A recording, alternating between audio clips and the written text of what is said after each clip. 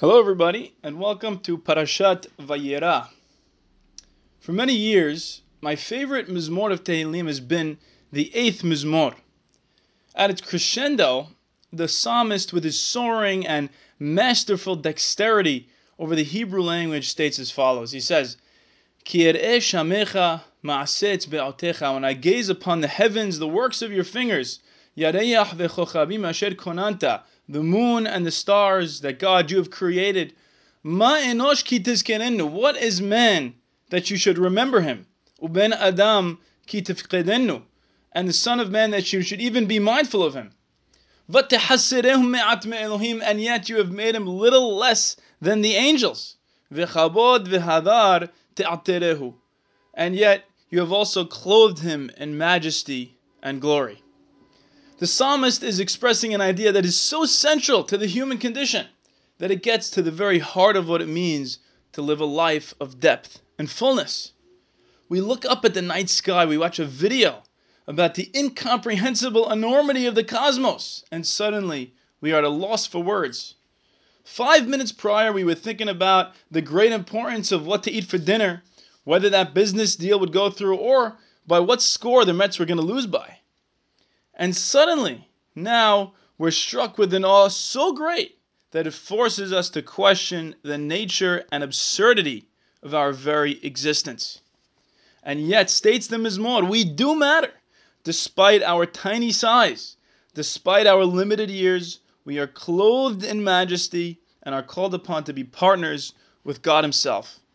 The message of the Mizmor is that to be a human being, we must come to terms with paradox. We need to learn to live fully, even and especially in the midst of tremendous contradiction. A few days ago, we read one of the most difficult episodes in all of Tanakh. Of course, I'm talking about Akedat Yitzhak. Abraham has finally had a child from Sarah, and after all these years of waiting, he's so happy to welcome Yitzhak into the world. He has grand aspirations of divine proportions to spread justice and righteousness, tzedakah mishpat, to inherit Eretz Canaan, to be the father of many nations. But Abraham has just been separated from his wife Hagar, and he's just lost contact with his son Ishmael. And if that wasn't bad enough, he's now being asked to sacrifice his beloved son Yitzhak on the top of Har HaMoriah. Now here's a little known fact. The only conversation in the entire Torah between Abraham and his son Yitzhak takes place at the epicenter of Akedat Yitzhak. Picture it now. Abraham and Yitzhak are ascending the mountain, knife in hand, firewood and fire starter in hand, and perhaps the most poignant moment of the entire scene is when Yitzhak starts to get suspicious. It reads as follows. Vayomer Yitzhak el Abraham aviv. Yitzhak says to Abraham, his father, Vayomer avi. He says, my father. That's all he says. And has to say Vayomer twice because Yitzhak paused. He couldn't quite get the words out. And it's emphasizing Abraham aviv, Abraham his father. Vayomer, and Abraham responds, Hineni beni. Here I am, my son. Vayomer hineh ha'esh v'ha'asim. And finally, Yitzhak is able to ask his question. He says, I see the firewood and the fire starter, but where is the lamb that we're going to bring as a korban? And Abraham's reply, Vayomer Abraham, Elohim yireh lo haseh le'olah beni. God will find for himself a lamb as an olah, as a sacrifice.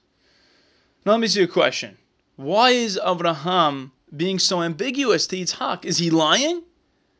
I don't think he's really lying, no. I think the answer is he genuinely does not know what's going to happen. And yet, even in the midst of not knowing, the text twice emphasizes Vayelechu shenehem yahdav. Before and after the conversation we just read, it bookends that conversation. Father and son stuck together as a unit, even now, even on the brink of the unthinkable. And strangely, in the span of just 2 pesukim, we see the word Vayomer appear no less than 5 times. And the center Vayomer is when Abraham says, Hineni beni, I am here with you, my son. Amazingly, the Akedah began with the exact same response from Abraham to God. He said, Hineni. And it ends with the same word of Abraham to God's angel, Hineni. And you know something? It's very easy to say Hineni when it's God or when it's God's angel calling to you. It's a completely different thing altogether to say Hineni to Yitzhak. Abraham's greatness is that he refuses to let go of his loyalty to God or to his son, even when nothing makes sense, even when he has no idea how to proceed on this path. Abraham could have very easily crumbled under the pressure. He could have very easily decided to put up emotional walls to either God or to Yitzhak. But instead, Abraham keeps his heart wide open to both his creator and to his son. He's fully present for both of them. Abraham is the true knight of faith because he keeps moving forward, especially in the midst of great turmoil and tremendous uncertainty. So many of us find ourselves at this very day at a crossroads in life. We find ourselves in moments where our career may ask for one thing and our child is begging us for another thing. Moments where our dreams call for our undivided attention, but our spouse is crying out for our time and love. To emulate Avraham Avinu, says the Torah, even in the most difficult times, means balancing our most important obligations when we have no idea how things are going to turn out. As Winston Churchill once said, when you're going through hell, keep going. So I think the message of the 8th Mizmor of Tehillim that we quoted earlier contains the exact same message as our parasha. When, like Avraham Avinu, you gaze upon the heavens and count the stars of the sky, when you dream big, when you answer the call of the Almighty God in whatever form that is, never forget to maintain your loyalty to your fellow human beings, to your family, and to your loved ones. The question is not who are you when times are easy. The question is who are you going to be when the times are the toughest.